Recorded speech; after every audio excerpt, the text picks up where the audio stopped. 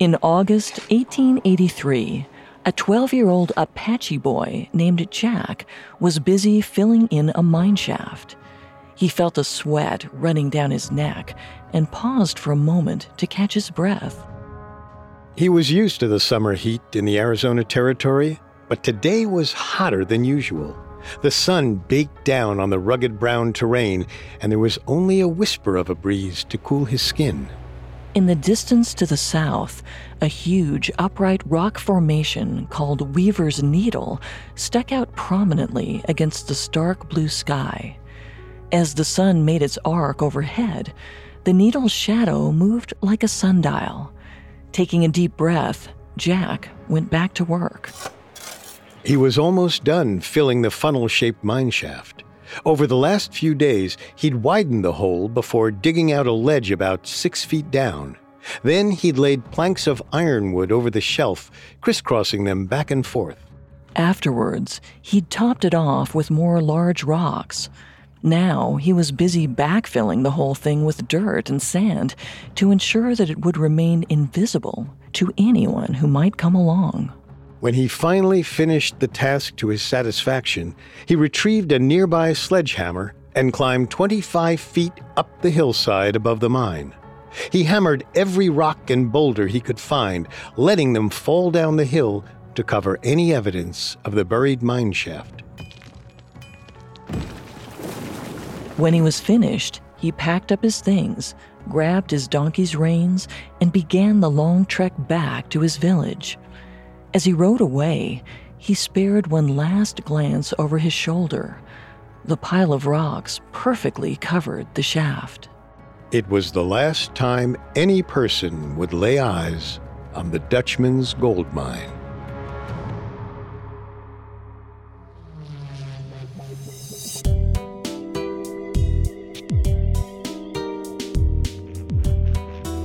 Welcome to Gone, a Parcast original. I'm Molly. And I'm Richard. Every other Monday, we examine mysterious disappearances and the theories they spawned. From the Amber Room to Michael Rockefeller, Picasso paintings to the Etruscan language, the Roanoke colony to the lost Russian cosmonauts. If it's gone, we're looking for it. You can find all episodes of Gone and all other Parcast originals for free on Spotify or wherever you listen to podcasts. To stream Gone for free on Spotify, just open the app and type Gone in the search bar. Today, we're exploring the lost Dutchman Gold Mine of Arizona. It was allegedly discovered by a German immigrant named Jacob Waltz, who made himself rich and then died before he could show it to any other person. Prospectors have been searching for it for more than a century.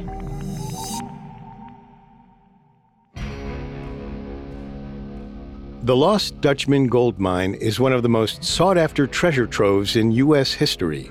According to one researcher in the 1970s, as many as 8,000 people go in search of it every year.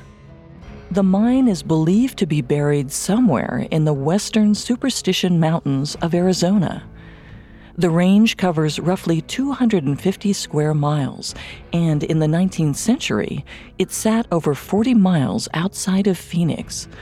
Thanks to modern urban sprawl, the eastern suburbs of the city now run right up into the foothills. Today, nearly everyone in Phoenix has heard this story, but separating fact from fiction is almost impossible when it comes to the tale of the lost Dutchman. Legend and truth are interwoven seamlessly in many accounts, and it can be difficult to discern where one ends and the other begins. So today, we'll explore the contradictory tales that have come down through the years.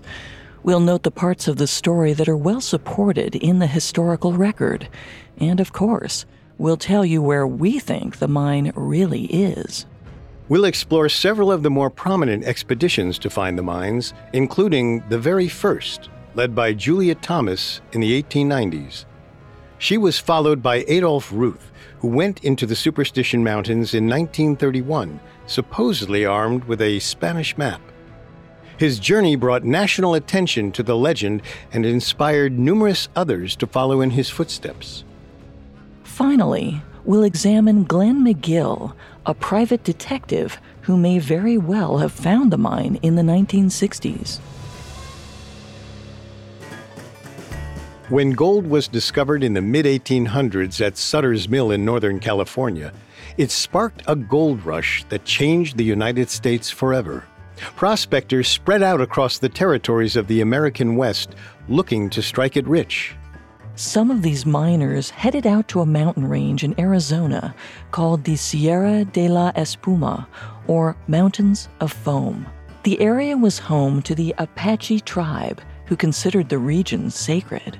Tribal lore suggested that the rugged mountains provided access to the underworld.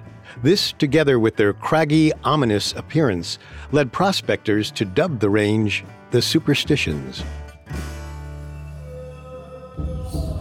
The Superstitions are aptly named.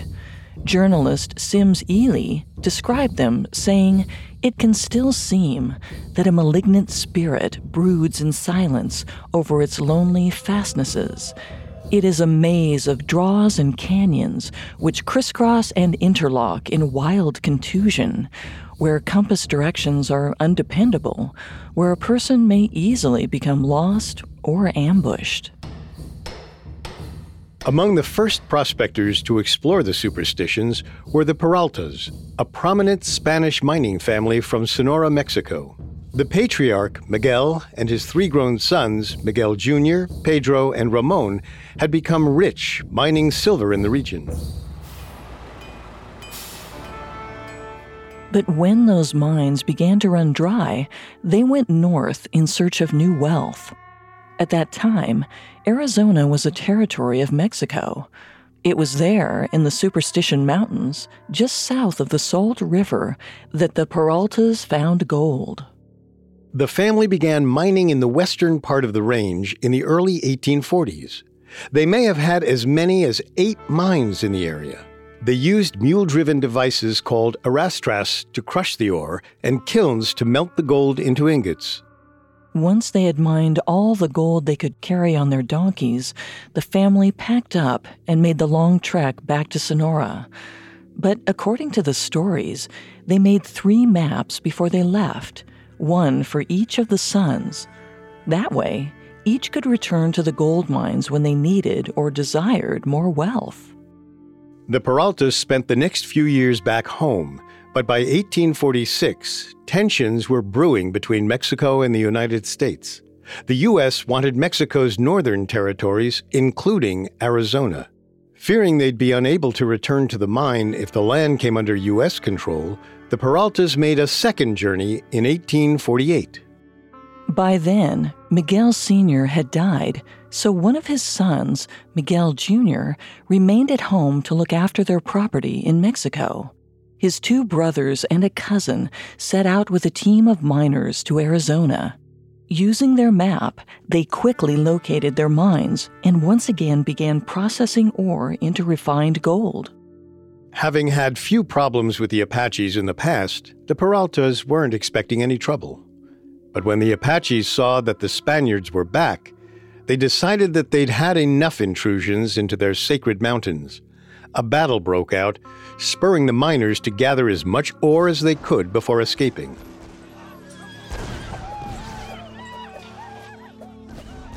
As they fled through the final pass, the miners were cut down by arrows from the hillsides above. Those who made it through the narrow pass and onto the plains were chased down and slaughtered. Spooked by the fighting and bloodshed, the mules took off further down the canyon, still loaded down with bulging sacks of gold.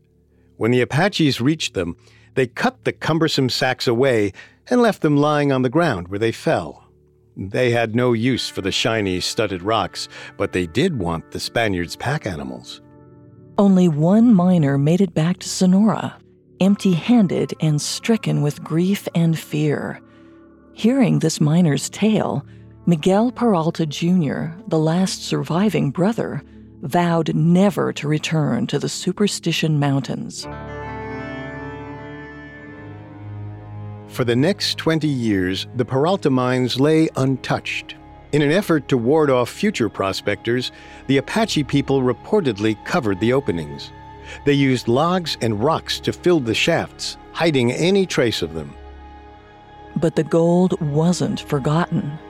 In the 1860s, a surgeon named Abraham Thorne was posted to nearby Fort McDowell. He worked with the local tribes, treating their sick and injured members. To thank him for his work, a group of Apache people supposedly blindfolded Thorne and led him into the mountains. There, they allowed him to take gold from one of the mines. Accounts of this story differ across sources. Some suggest Thorne never saw an actual mine, only a stash of gold lying on the ground. If this is true, it might have been one of the packs left by the massacred Peralta miners. Others point out that since Thorne was allegedly blindfolded, he couldn't possibly have known if he was even in the superstitions at all. Whatever the case, a few years later, around 1871, one of the Peralta mines came to the attention of two foreigners, Jacob Waltz and his partner, Jacob Weiser. Their discovery turned the whispers of hidden gold into a full-blown treasure hunt.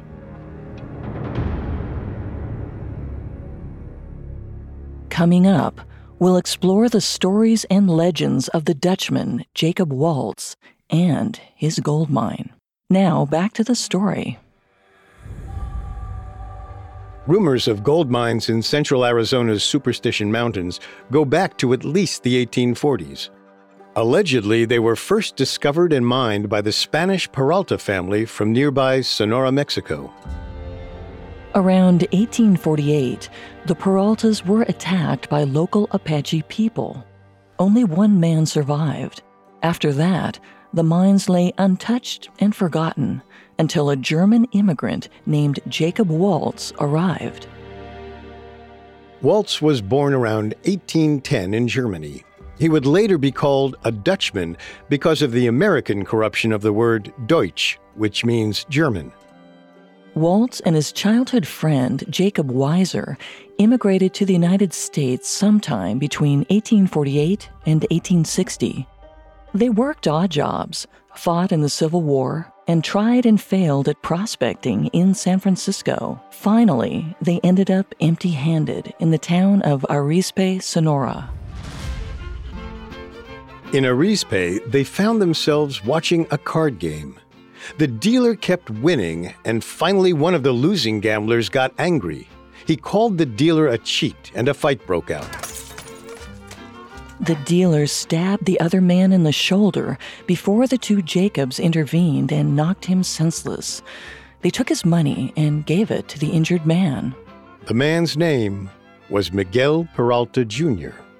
When he learned that they were prospectors, Miguel told Waltz and Weiser about the old mines his family had once owned in Arizona. He said he'd been planning another trip, but fear of another Apache attack had prevented him from actually going.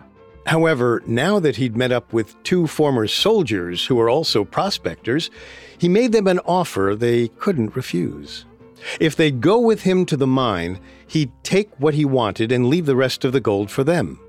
Waltz and Weiser readily agreed to the plan.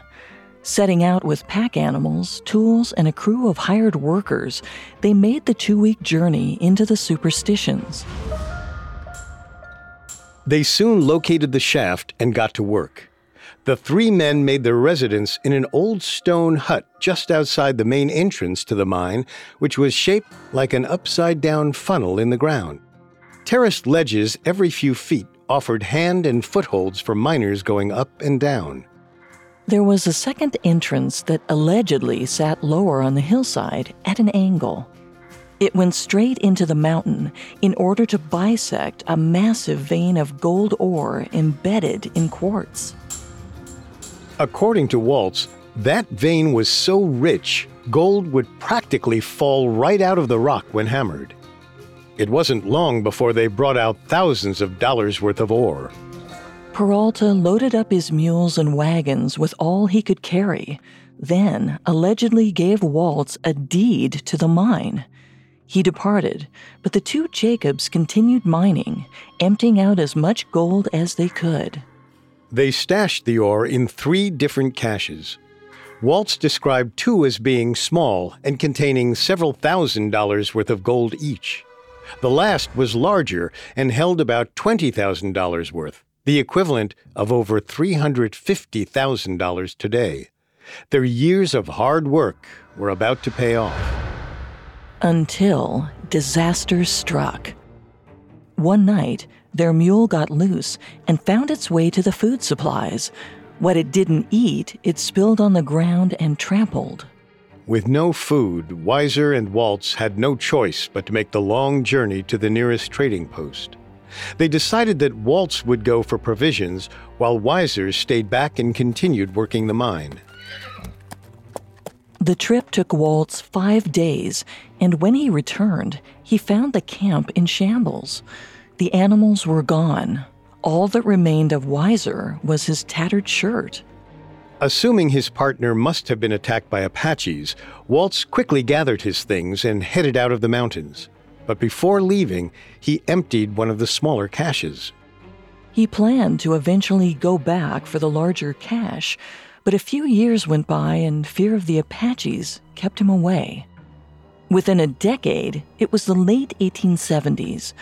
Waltz was nearly 70 years old, so he settled into a small house on the outskirts of Phoenix and began raising chickens. He had few friends and was rarely seen in public, preferring to live like a hermit in his little adobe hut on the edge of town. But rumors spread of his alleged wealth and the enormous amounts of gold ore he routinely cashed in at the mint in San Francisco.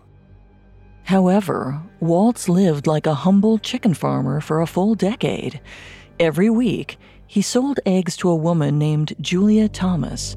She ran a local bakery and ice cream parlor with her adopted son, Reinhardt. In the summer of 1890, Julia fell into a financial bind following a divorce. Her debts began to pile up, and she was in danger of losing her business.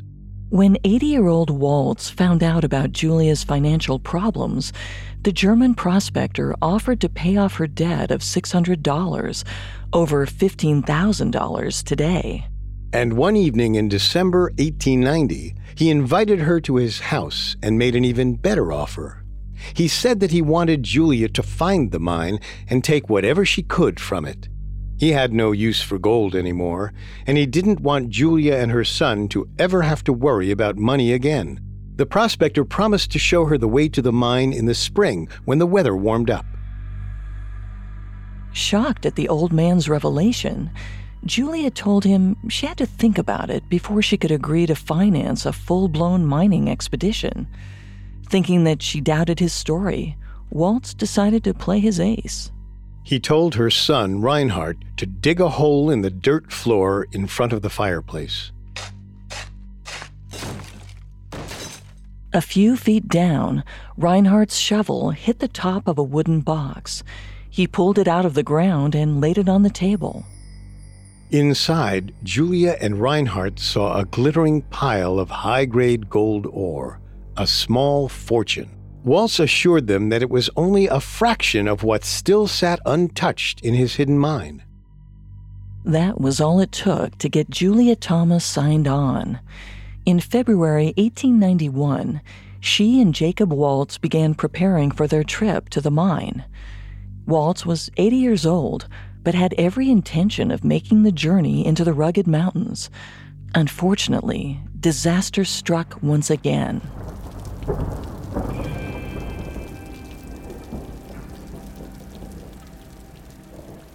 That month, the worst flood in Arizona history swept across the state.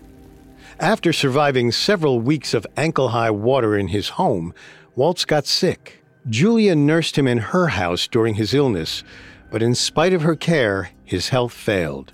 While on his deathbed, Waltz told Reinhardt how to find the mine in as much detail as he could. But Reinhardt was illiterate. There was no way for him to write his instructions down.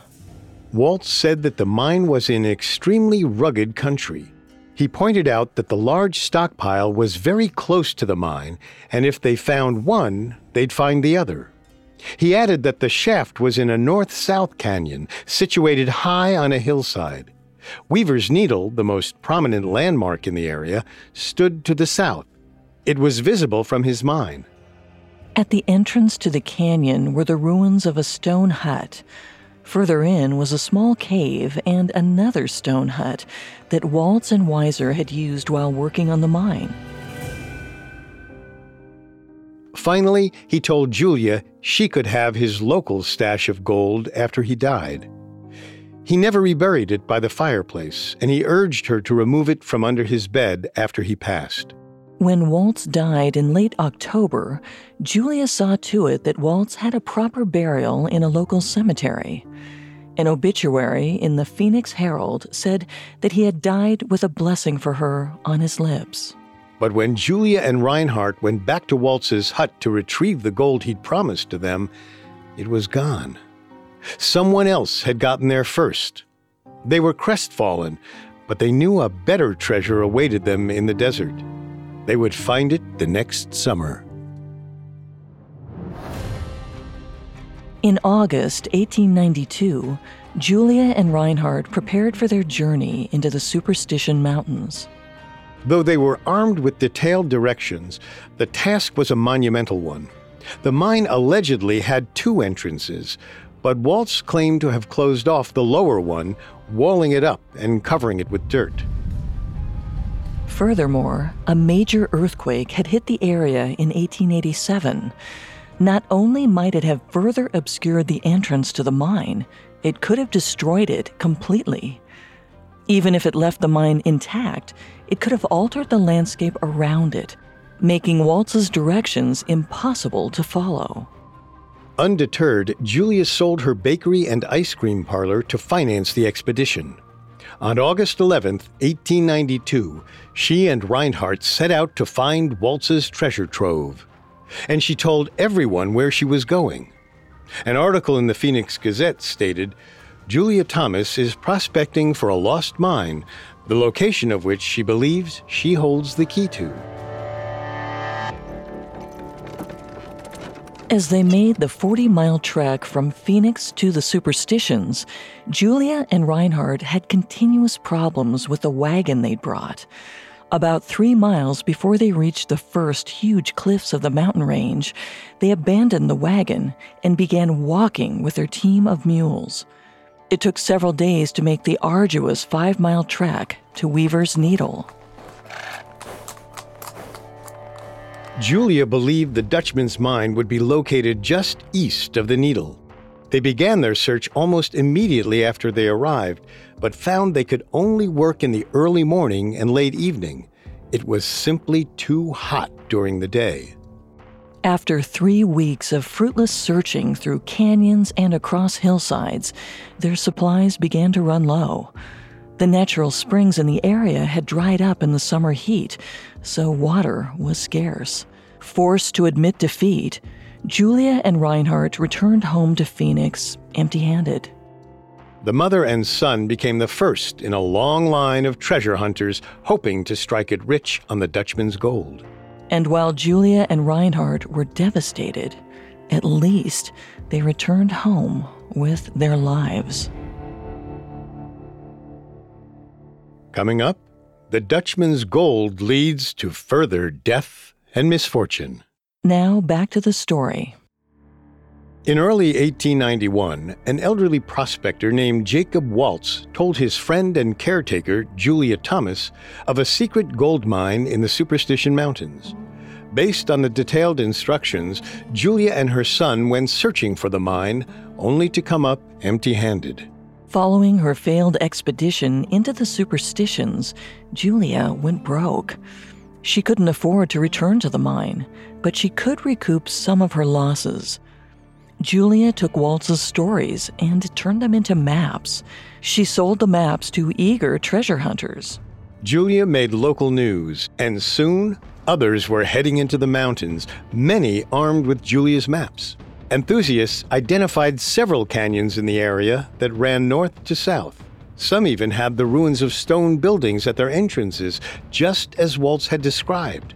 But searchers continued to come out of the mountains with nothing but empty wagons.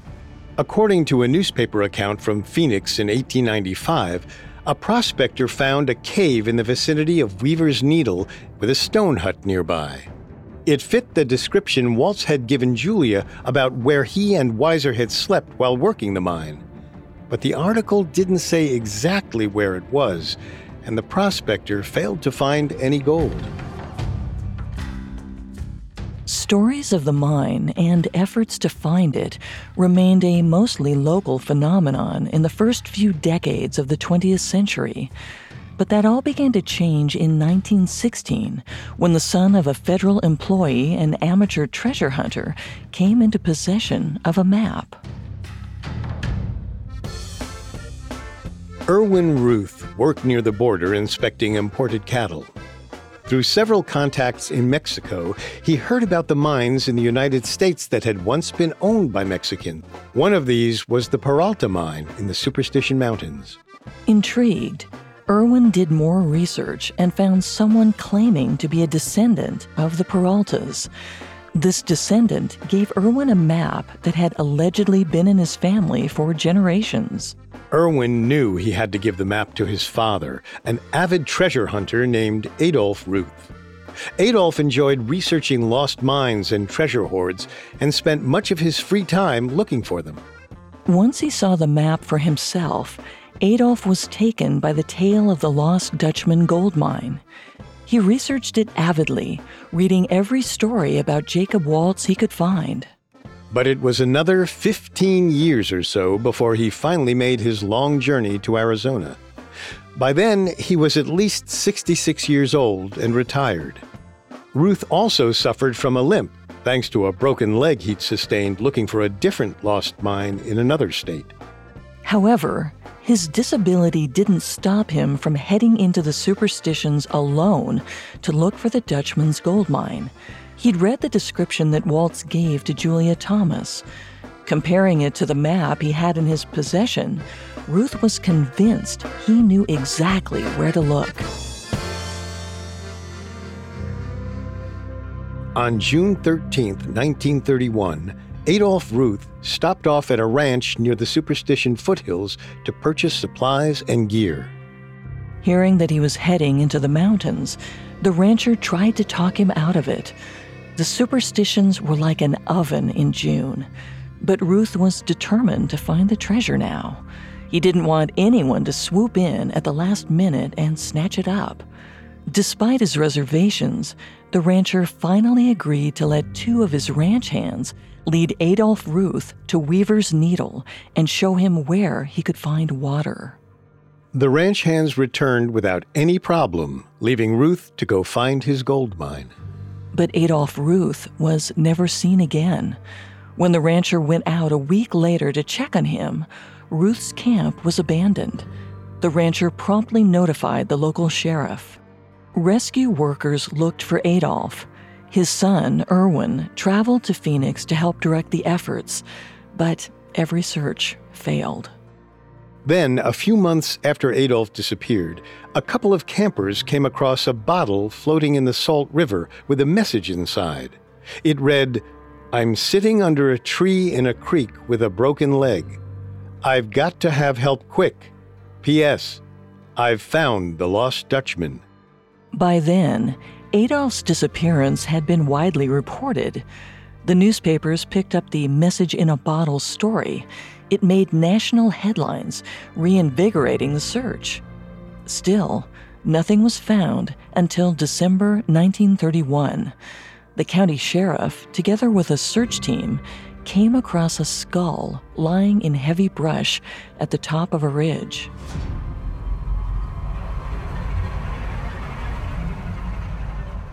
Dental examinations proved the skull belonged to Adolph Ruth. It had two holes that appeared to be entrance and exit wounds from a .44 caliber revolver. However, Adolph Ruth set out alone, and the angle of the entry suggested it couldn't have been self-inflicted.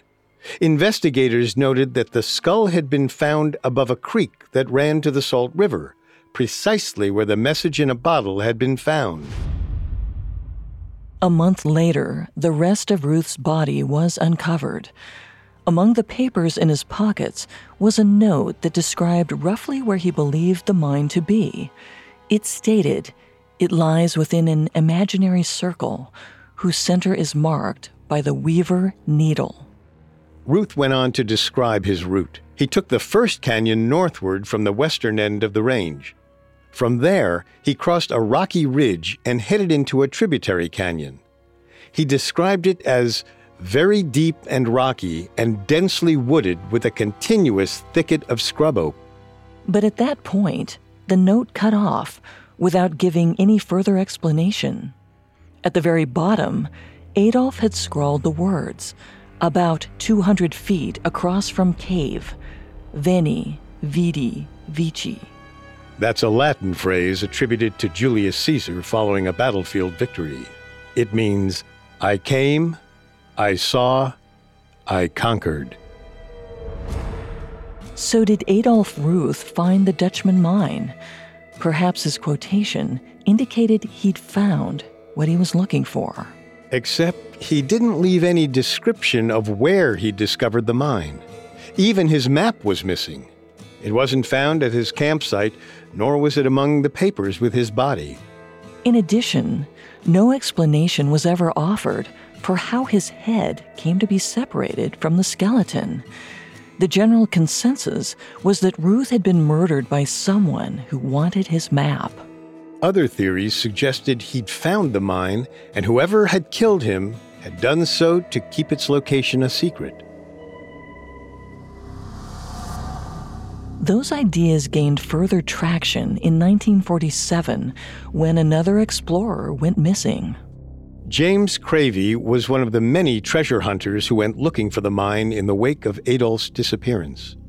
His story parallels Adolf's at many turns. They both departed for the mine in the month of June and disappeared shortly thereafter. Both went alone and had made it known locally that they were searching for the gold mine. Cravey's body was found about 8 months after he disappeared, but when he was discovered, it was immediately noted that the corpse was lying on a well-traveled trail. It certainly hadn't been there for 8 months. Someone had placed it there recently, even though it was clear he'd been dead for a long time. More alarming was the fact that, like Adolf before him, Cravey had been decapitated.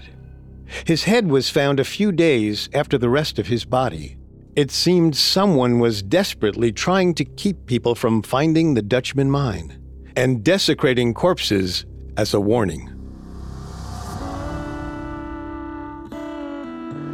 Despite these murders, as well as several others, treasure hunters couldn't be dissuaded from venturing into the superstitions in search of Jacob Waltz's gold. Nonetheless, it took 20 years for the next breakthrough. In the early 1960s, a group of Dutchman enthusiasts reached out to an Oklahoma private detective named Glenn McGill. They wanted him to research the stories of Waltz's gold and determine if they were true. McGill became obsessed with the case, digging through census records, reading old newspapers, and even traveling to Sonora to find the Peralta's descendants. But it was when he contacted Adolf Ruth's son that he finally found the clue he was looking for. Erwin Ruth still had copies of his father's maps, the ones everyone thought had gone missing.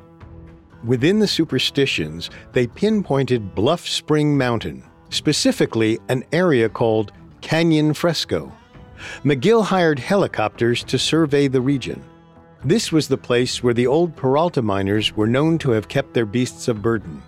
It was also the area where Julia Thomas had focused her expedition 70 years earlier.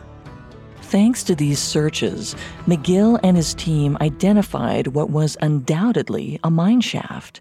Certain they had found Waltz's treasure trove, they immediately filed to create a company called the Lost Dutchman Mine Exploration Corporation. They even filed a mining claim with Pinal County. In the spring of 1966, national headlines reported that the Lost Dutchman Gold Mine had finally been found. In press releases, McGill stated, "We not only think it's the Lost Dutchman Mine, we know it is." With their claims now broadcast as front-page news, they set to work excavating the pit.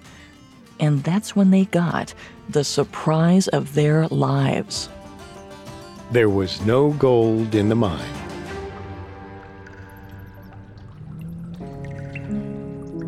It was played out. Empty. If this was the Dutchman's mine, it was now obvious why he'd abandoned it. There was nothing left inside. McGill and his partners continued to dig and search for several more years, but they finally had to abandon their claim and their company in the 1970s. By then, they were penniless and believed that what they'd found wasn't Waltz's mine after all. So where's the gold? Some say the Apache people emptied it out after Waltz left, hoping no one else would raid their land for treasure.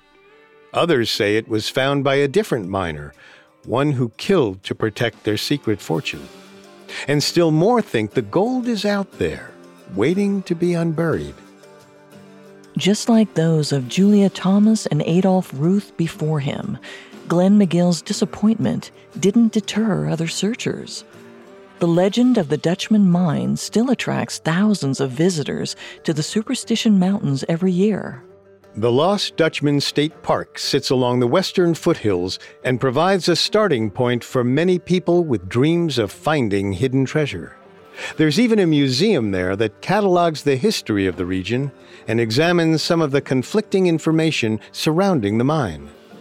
Notably, the exhibits detail how most of what we know about the Lost Dutchman comes from a few unverifiable sources. Julia Thomas told Waltz's story to a journalist named Sims Ely around the turn of the 20th century. Sims later wrote a book that has become required reading for all Dutchman enthusiasts. But there are no independent third parties who can corroborate Julia's tales or ensure that Ely faithfully recounted them. Few of the facts prior to the 1890s can be independently verified. There's virtually no hard evidence whatsoever for the existence of the Peralta family or their mines. Archaeological data suggests Mexican miners likely worked in the Superstitions, and they might even have been named Peralta. The name is common in Sonora. But the specific stories passed down are likely legendary. Jacob Waltz probably either made up the account of meeting Miguel Peralta in Mexico, or Sims Ely did. As for Waltz, he definitely existed, but has been depicted in strikingly different ways. Some stories paint him as a good, honest, and intelligent man with an academic background and a desire to help his friends out. Others show him as a hard-drinking, backcountry prospector who would kill for his gold. These accounts tend to say that his wealth didn't come from legitimate mining at all, but from claim jumping and stealing. But then there's that story about Glenn McGill. He seems at the very least to have found an old mine that had already been emptied out. And it was in the spot where Waltz allegedly said it would be. It certainly could have been the Dutchman's mine, but it could also have been one of the old Spanish mines that was hidden by Apaches. If Waltz knew his mine was empty, he wouldn't have told Julia Thomas there was still gold there. And Julia wouldn't have made the story up, considering she sold her business to finance her search. So, presuming this part of the tale is accurate, a mine filled with gold must still be undiscovered in the Superstition Mountains of Arizona. I'm more apt to believe McGill found the mine, but it had been emptied by a person or people who killed Adolph Ruth, James Cravey, and others. After all, so many more have lost their lives to this quest.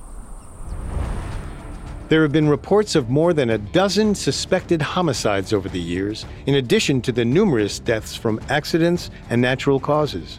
In the last decade alone, 4 people perished while searching for the mine. Just enough that it may be more than a coincidence. Still, it would mean nearly a century of murders and cover-ups. Some people would do anything for a few $1 million. Whatever truth lies behind the stories of the Dutchman gold, many people still believe it's out there, waiting to be found. Whether there's anything to be found or not, treasure hunters and curiosity seekers will continue to explore the rugged and unforgiving Superstition Mountains for years to come. and some of them will never return.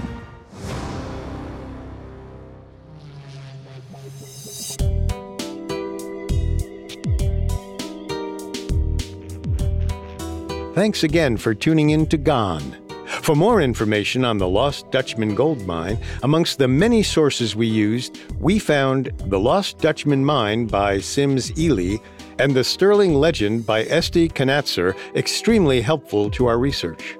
You can find more episodes of Gone and all other Parcast originals for free on Spotify. But we have great news for you.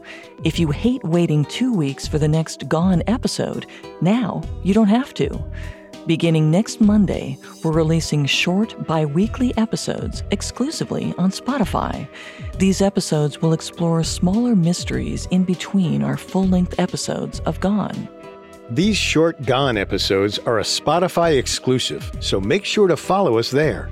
Don't worry, our regular full-length episodes won't change at all. They'll still be released every other week, wherever you listen to podcasts. To find new Gone content every week, simply type Gone into the search bar on Spotify. Not only does Spotify already have all of your favorite music, but now Spotify is making it easy for you to enjoy all of your favorite Parcast originals, like Gone, for free, from your phone, desktop, or smart speaker. And don't forget to follow us on Facebook and Instagram at Parcast and Twitter at Parcast Network. We'll see you next time. Just because it's gone doesn't mean it can't be found. Gone was created by Max Cutler and is a Parcast Studios original.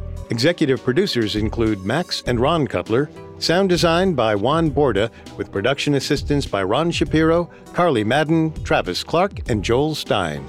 This episode of Gone was written by Scott Christmas, with writing assistance by Maggie Admire, and stars Molly Brandenburg and Richard Rossner.